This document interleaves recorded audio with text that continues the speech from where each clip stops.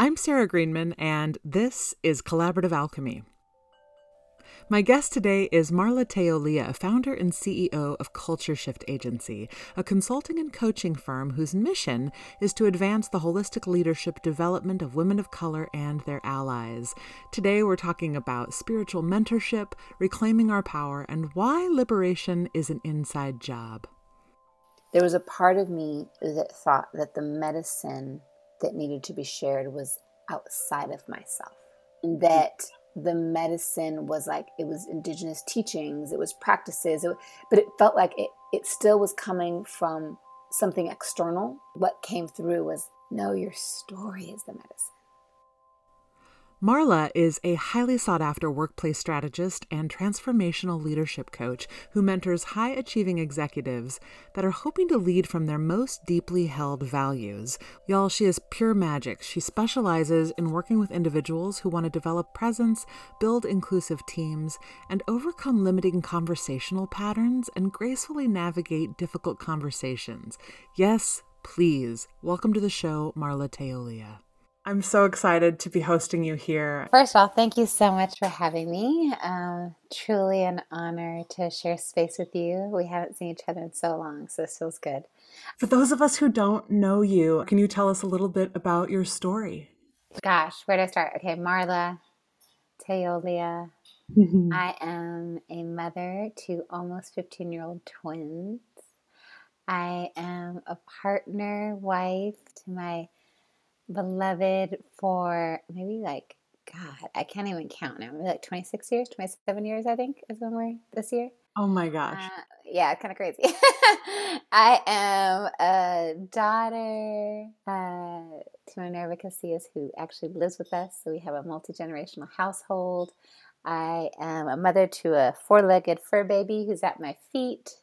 I am a business owner, founder and CEO of a company called Culture Shift Agency. I'm a space holder for transformation and healing. I am a student of life and yoga and meditation and bridging ancient healing modalities with new technologies. And I feel like I like to think of myself as someone who's a grower of food and of people. And then I recently was taking an herbalism class and we were talking about a relationship to plants, and I realized that I hadn't really grown in 10 years. I used to grow all of our food, and I've since then have moved around the country and been in different rentals and properties where it's I could do something small. And then in Atlanta we were there for a few years and I had a garden there, but then we moved. So I feel like that's part of my story and it's part of my reclaiming. Yeah. But I feel as someone who's very much connected to land and to water and to seasons. You speak about what you're connected to, which I love. Tell me what belonging means to you and feels like to you. Belonging feels grounded. It feels earthy. It feels embodied and belonging to self and spirit first. I think belonging also feels like being seen, right? For the fullness of who I am, being valued and honored for that. And it feels free and it feels familiar and it feels reflected. It feels easy. Feels easy. Yeah.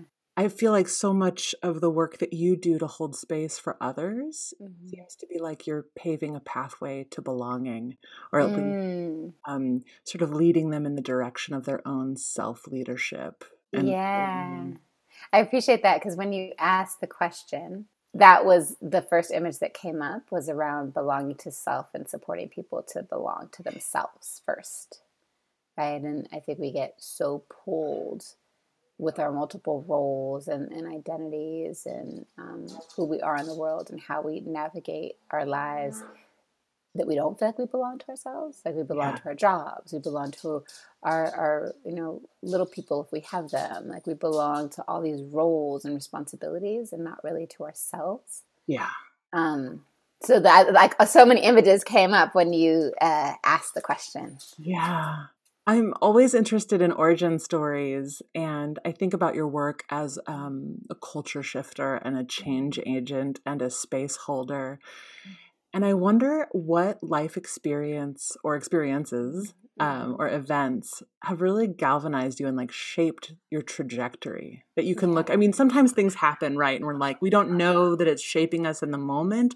yeah, But as we look back, we're like, that was a really, really a galvanizing moment that pushed me in the direction of my purpose driven work now. yeah, yeah. So it's so interesting when you ask first origin story, like my mind goes to like little Marla, right? Like Yeah. being raised right by the border, and I'm the only person in my family who was born here in what is known as the United States. Everybody else is born in what was known as Mexico, or is known as Mexico. And I came and was born during a time where I think my mom was in a lot of turmoil, Mm. and her relationship and the trauma and the drama for that. And so I think that that kind of fighter energy has always been in me. And I was like the only girl, right? And I had these two big brothers who were like 8 and 12 years older than me. And they were total like badasses and always messing with me. And like I always felt like I had to kind of like fight for myself, you know? And, you know, I was always packing my little suitcase all the time, like threatening I was leaving. Like, You're like, I'm out. I'm out. It's unjust, I'm out.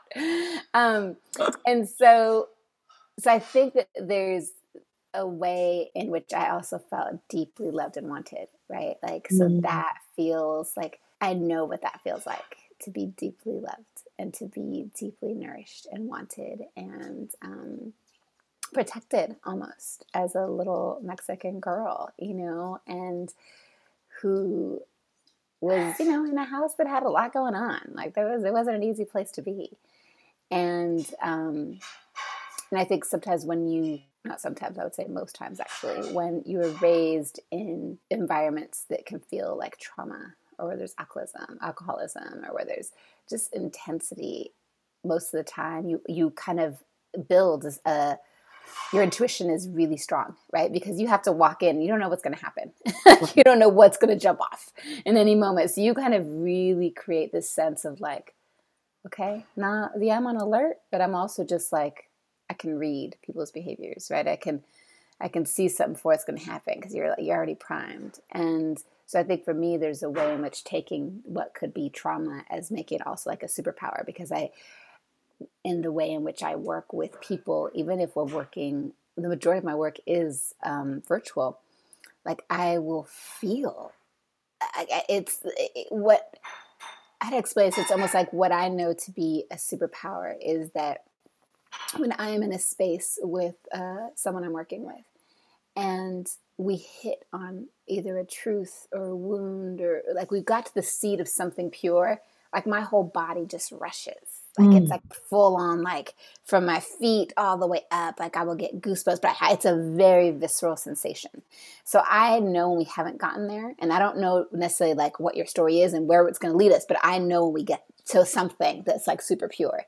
And so there's a very like physical kind of embodied experience. And I think I've always had that because I almost had to have it, right? Like I had to Yeah. have Yeah. this kind of level of awareness, and so that's been one of the ways in which I work. You know, it is one of the superpowers that I feel like I have. So there's that piece. So there's like the little Marla.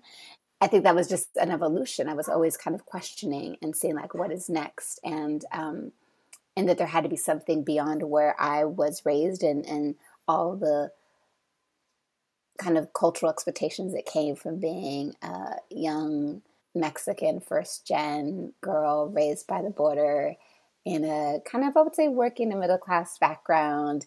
And I knew that there was like, there's a whole world that I'm Yeah. interested in Yeah. exploring, right? And so then I went and lived that world, right? I went and moved when I was 18 up to the Bay Area to go to school, and then moved to New York in 96 to go to grad school. And I think that is another flashpoint that came up when you asked the question Yeah. in terms of what's defined my life. I went to Columbia for grad school, and it was the first time that I wasn't living in California, that I wasn't surrounded by majority Mexican folks. Hmm. Um, it was a lot of the foods were new. Like Mexicans were at that time were like very much from Oaxaca, and like I'm from the north, so we just look really different. And it was hard. I remember feeling like I lived in the Mission in San Francisco, where you could get like this amazing burrito for $3.25, and like moving to New York, it was $7, and it sucked. And I was like, oh my god! So there were all these things, and then I went to Columbia, and it was this like a grad program that was majority white women, and it was a social work program, and so there was a lot of like white saviorism and helperism in that, and so it almost, I don't feel like it computed to have somebody who was like intellectually equal, or dare I say even better at school, you know, and to see me as a leader and like the fullness of who I was. So I experienced a lot of animosity, a lot of microaggressions, a lot of just challenges, and it had nothing to do with this. Like, I was still getting A's. Like, it had nothing to do with actual coursework. And and so add that on top of all the other like shifts of moving across the country, and so I felt so within maybe not even 6 months, I would say 3 to 4 months, I felt like, oh my God, like I could see the anxiety, I could see like depression, I could see and feel that like this is like I am not feeling well. Yeah. And New York, energetically, I'm from California, which is like total driving culture. And even though I lived in San Francisco, like I had a car, to move to New York and live in Brooklyn and Park Slope and go to Columbia and Morningside Heights, that's an hour commute in like sardine-like conditions in a train. Like I would be wiped out by the time I got there, just energetically. And I don't even know that I knew that at that time. I just was exhausted by the time I got there. And so in this moment of feeling like I was in real crisis, my husband, then boyfriend, was visiting, and I was just kind of explaining just what I was going through. And he's like, I have somebody you might want to talk to. And she's this elder, amazing African-American woman who she does a lot of like spiritual work, but she kind of like does this, like talks to your guides. And, I don't know if that's your thing. And I was like, sure. And then I start talking to her, and, she starts like the ritual of how she begins her kind of ceremony. And the first words out of her mouth are, oh, your ancestors have been calling for you. And I just started crying. Marla. And so it ended up being like this beautiful beginning to what is a, 27-year relationship with her. She ended up marrying us. And amazing. I consider her this amazing, powerful mentor and spiritual guide for me.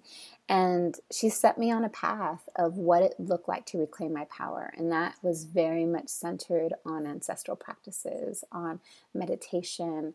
And it kind of started me on this path of like, I was doing all this spiritual work, and I got into some yoga. Then I did I became vegan for 13 years. So it was almost like cleansing from the inside out. Mm-hmm. And there was something really powerful about being in what felt like a really toxic environment in my home with those roommates, and then at school. And at one point, I was asked by the department if I would be part of training incoming freshmen for the following year. And so they have you kind of go through the training again, right? So you experience it as a participant. And so I had done the training earlier on when we got there. And I remember feeling like rating myself really low in terms of power. Like on these, you had to do privilege walks and like all these stories, right? And rating myself really, really low, except for like a few identities around citizenship or light skin privilege or, things like that. And then when I went back to do the workshop as a participant so that I could be a trainer, I rated myself totally high.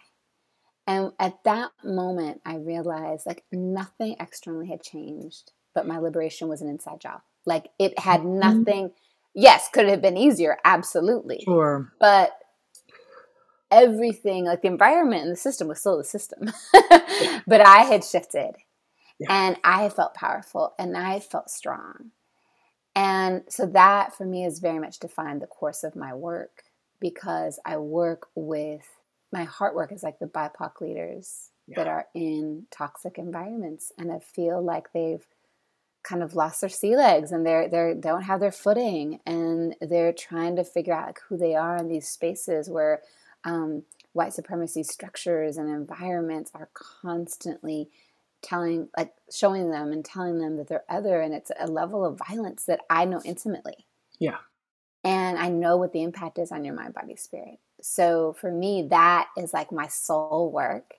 And then there's many, I would say, evolutions from that time, right? I ended up training with the curandera, Maestra Elena Avila, who, descansa en paz, she passed away, but studied with her as an apprentice for 4 years.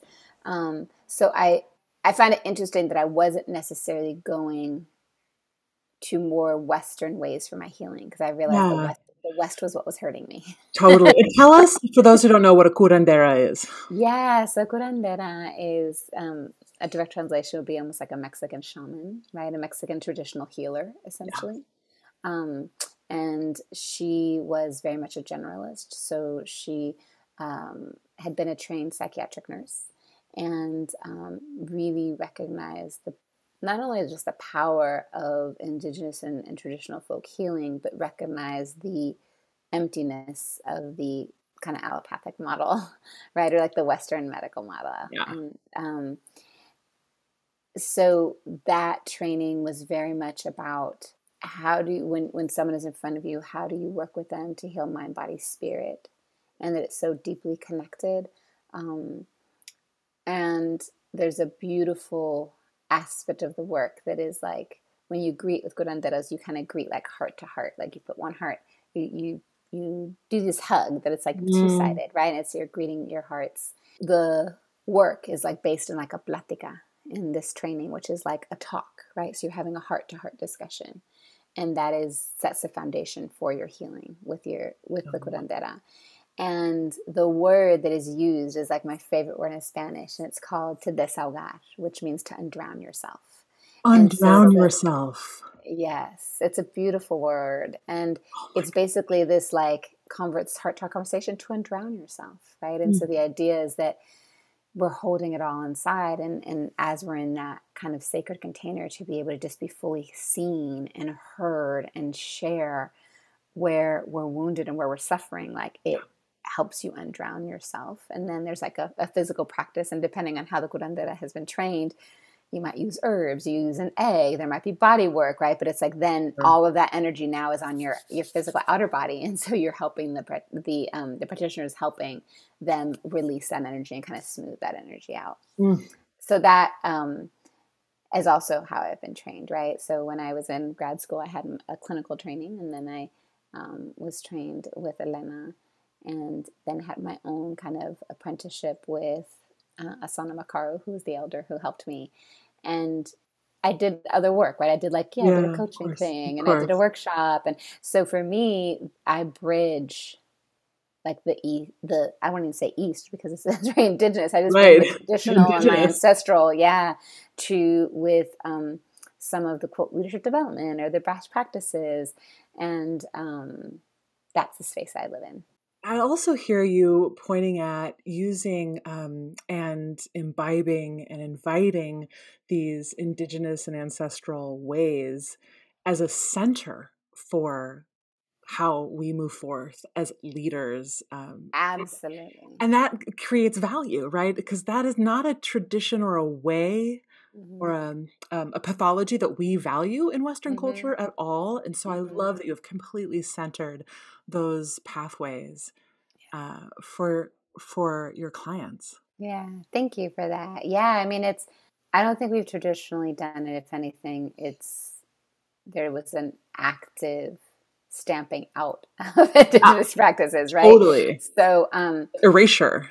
Absolutely. And a level of violence that came with that. And I just finished a session about an hour before you and I spoke with a leader, and like a senior leader, right? And this is like a culture maker and somebody who's like making films. And some of the work we're doing was like, it was yoga nidra, and there's a specific practice. I was trained with Tracy Stanley, and by her book, Radiant Rest. It's phenomenal.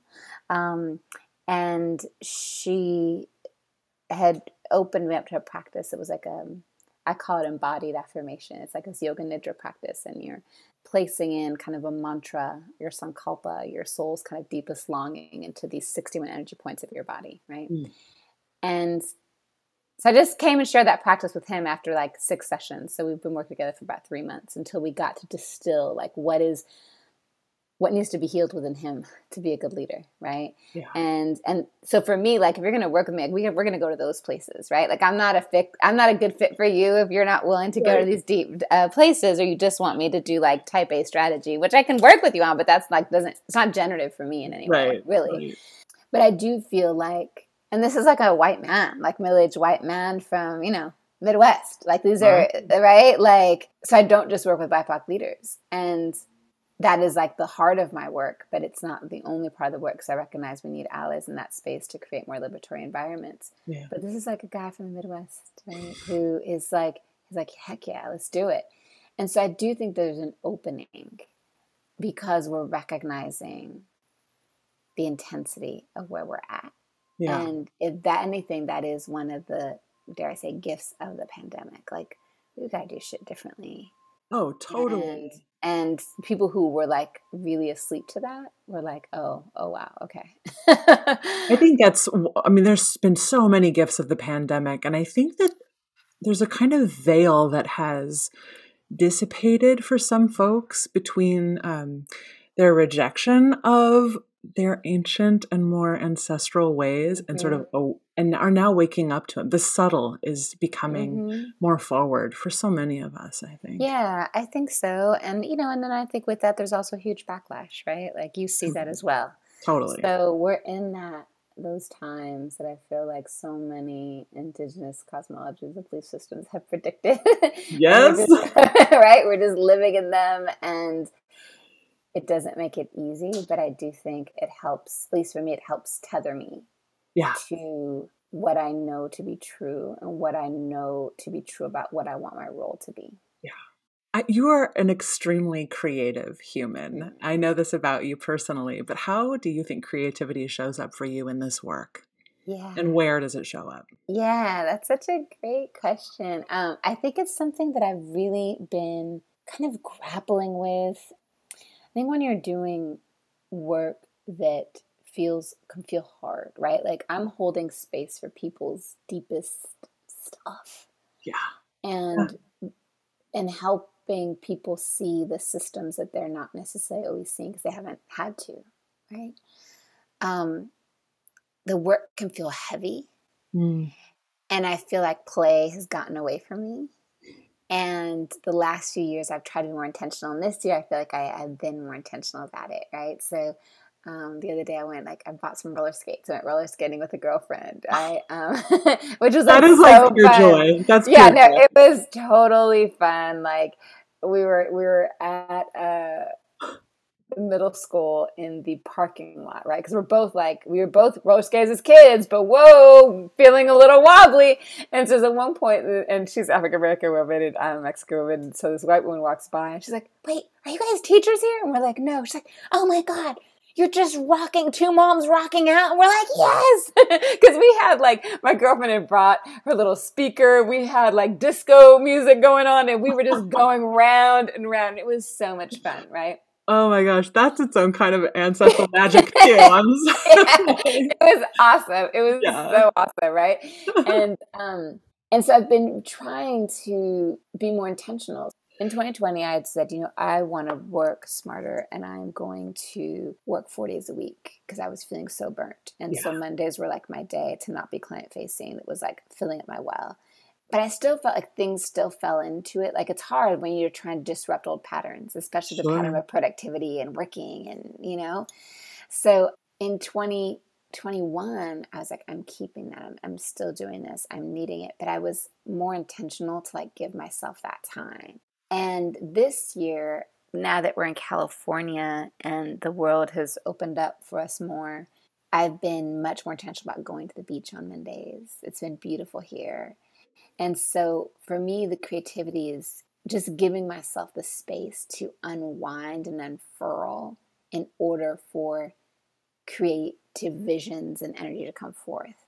So one of the things that I want to do is write a book. And Please write a book. thank Please. Oh my you. gosh, Thank Marla. you. I'm Thank here for it. I'm you. all here Thank for it. you. I appreciate and I receive all that reinforcement because it's super scary. Yeah. And so what I recognized in my real putting the intentions out this year to like take Mondays off and leave, just even in the driving, I was getting information about what the book needed to be. Like I would just like pull up my voice memo, like open voice memo and like voice note and like just start speaking into my phone as things were coming. So the creativity has looked like creating space to just see what will emerge. And you say getting information, where do you like somatically, how does that feel to you when you like receive?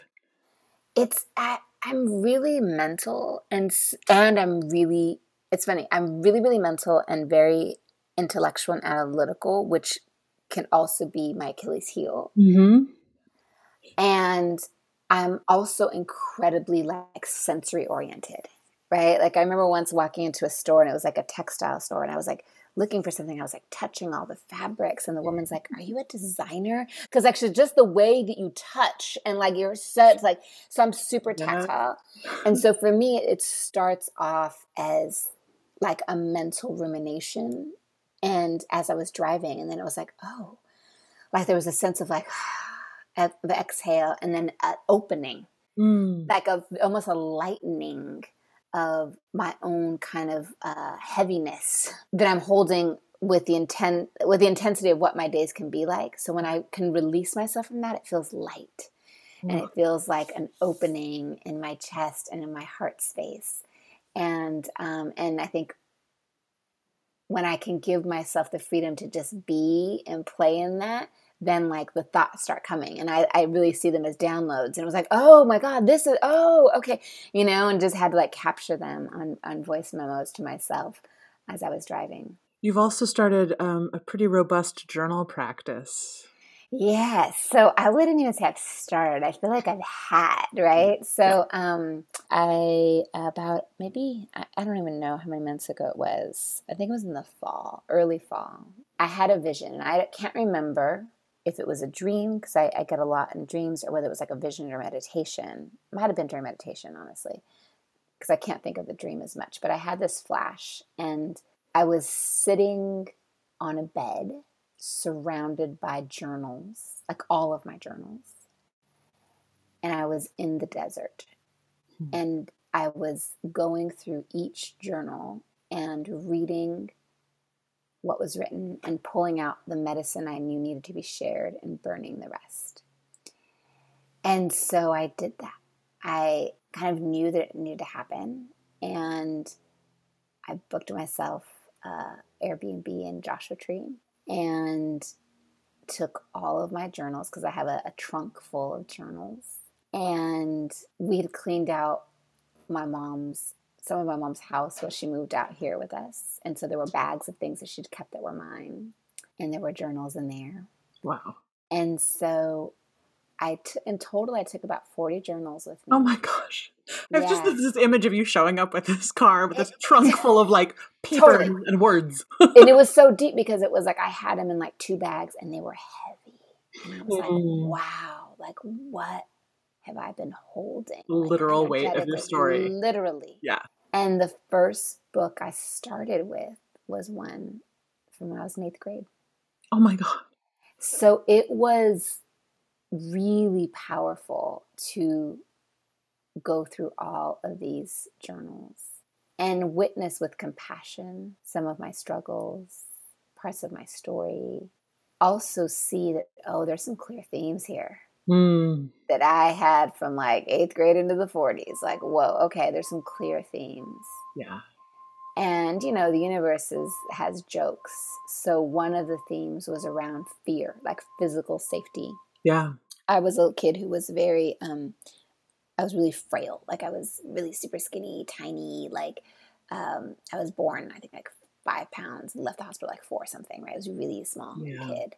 My mom is from that like old school tradition. Like everything is you go to a doctor, and we lived right by the border. So you always go get antibiotics and like from the pharmacies, in Mexico. And So I think that deeply informed like a level of like hypochondriac, you know, in me that was like, oh my God, am I going to die? Like if something's wrong, Right. it's like all of a sudden it's cancer. It's like something like, Like what's right? happening? Yeah. Yeah.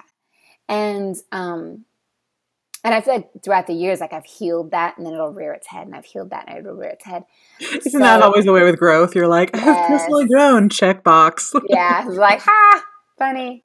So I drove to Joshua Tree. People who know Joshua Tree are going to laugh. Like it did not compute to me that it was high desert and like I was going to go up elevation. I don't do well in elevation. So, and the last few times I have been in elevation, like I've gotten really sick. Oh no. Yeah, right. So, once I was 6 months pregnant with the twins in Santa Fe, and Oh by yeah. the second time being in the ER, the doctor's like, "You need to get to sea level." I mean, so it's a thing, right? Yeah. That I don't fully compute until I'm there. And so, as I'm driving up, I start realizing, like, oh shit, this is really high, and I'm by myself. So all these fears started coming up, right? So I started like looking up, like, okay, how high is Santa Fe? How high is Joshua Tree? Like recognizing it's not, I mean, it is different, but not that different. Like I'm really high up. Yeah.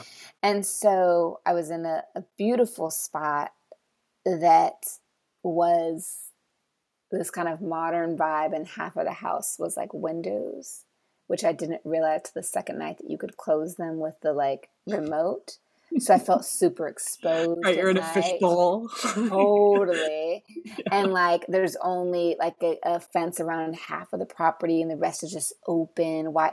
So I felt so deeply exposed. I was really having to wrestle with fear. Mm. Right. And so to be able to like have this internal dialogue that's happening in the moment, not sleeping well because I'm hearing all these noises that's so windy and I'm freaking out. And then going through these journals and recognizing that fear had been a theme was like, oh, wow, universe, you are funny. Yeah. Like you are just like, so it was a really amazing and powerful trip. Because by the end, I did pull out the medicine that needed to be shared and I did burn everything down. Right. And left a lot lighter. Oh, wow, Marla. Did you do a lot of writing while you were there, or were you mostly just working with the No. journals that you had written? Yeah, it was just going through each one. And some journals were processy stuff. Some Yeah. things had really clear medicine. Some things had real important lessons. Some things were just like, oh God, I'm sick of this story. Let's keep on turning the page. But it was powerful to recognize like everything I'd been holding. Yeah. Because I was holding it and I physically walked in with it. And by the time I left, like that bag was so much lighter. Like I brought a few journals back that were like, oh, this is actually a workshop that I take. And you know what I mean? That I didn't mean to bring that blend or whatever, but that was a powerful experience. And This is why I love journaling as a practice, a way to sort of it's mirror back to ourselves the trajectory that we're on. absolutely, and especially if you keep them right over Right. time and you can kind of start seeing this, like these patterns. And when I came back, there was such a spaciousness that I recognized when I was in integration that was like that center. I was like, I felt so much lighter. Mm. I felt so much spaciousness within my own body. And that was just delicious. Well, it's interesting because after you came home from that, you stepped away, I think, from social media for a while. Like you took Mm-hmm. even more space, which I loved Yeah. seeing you just like claim that space. And you recently came back, and it's one of the reasons I wanted to talk to you and have you here because you shared with us this idea of not hiding your gifts anymore Mm-hmm. and really like showing yourself, getting visible. Yeah. And I want to know a little bit more about that impulse, that Yeah. impetus, and how that's working through you now. So I have a pretty strong meditation practice. It's one Yeah. of my like consistent practices. And I'll get downloads and usually they're just for me. And then there was one that was like very clearly like, oh, this needs to be shared. And I think this is a conditioning. I can definitely speak from like a Mexican woman tradition. I think I can speak of it as a woman in this country around not fully claiming or using our voice or those other ways of being as a fully valid, like that there's a questioning. Yeah. And I think through Catholicism and Mexican culture, a lot of like, there's something called Marianismo. There's like a suffering in silence, right? That happens, that engenders a lot of behaviors that are acceptable or not acceptable. So you don't want to shine brightly, but you don't want to shine too bright, because also if you shine too bright, that's an unsafe situation too. And so I think it was a lot of that conditioning that I've had to really work through. The sharing of the gifts, like there was something that felt so clear during that time, that it was like some of this parts of this journey have to be shared. And when you saw that post, it all felt really new and tender and vulnerable, And what I really have come to, I would say months now, there was still a part of me when I was going through that process of going through all the journals and pulling out the medicine. There was a part of me that thought that the medicine that needed to be shared was outside of myself. Oh. And that the medicine was like, it was indigenous teachings, it was practices, but it felt like it still was coming from something external. And so that was creating this gap for me that I didn't feel like I could fill. It was like, well, it was filled with, well, who are you to do this? Like, all this like self-doubt. And that moment where I'm sharing with you that earlier this year, I'm driving to the ocean, what I recognized, what came through was, no, your story is the medicine. No, your life is the medicine. Like being reflected and showing another way of healing, that you've reclaimed your power and your agency by connecting deep to practices that make you whole. That is the medicine. And people don't want to be, quote, told about that. They want to be able to see it and experience it and hear the stories of that. And I think that has been a shift in how I'm holding the sharing. And I'm also really conscious that I've only been writing a few times. Like I'm still, it's still this baby inside of me, this little seed that's like, I don't know yet. But I know, but I'm much clearer. And so a lot of it is about now stripping away parts of my days and responsibilities and shifting them to turn them towards this. Beautiful. I mean, my gosh, Marla, what you just spoke could be a prayer. I feel like it is a prayer. Thank you. I have one more question before I want to honor your time. I have one more question before we close together, which is, what is bringing you abject, unadulterated joy right now? I would say my life. Best answer ever. Yeah, like I'm really good. Like I'm finding this flow that feels really authentic to me, where I'm minimizing the overdoing. I'm turning up the play.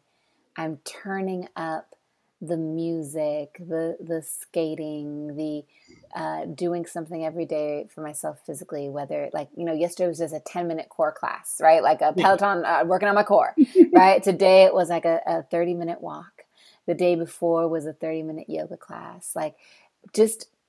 So I feel like I'm finding joy in living into the possibility of what I wanted. Thank you so much, Marla. Thank you. Just beautiful to be with you, and such a privilege to hear you tell your story. Thank you. Keep telling it. I am thrilled that there is the possibility of a longer form storytelling in front of you. Thank you. I'm excited and scared. As somebody who's finishing a book right now, it is so hard, but it is so worth it. It's just like this beautiful gift that you give to yourself about the fact that you're worth it and your story is worth it.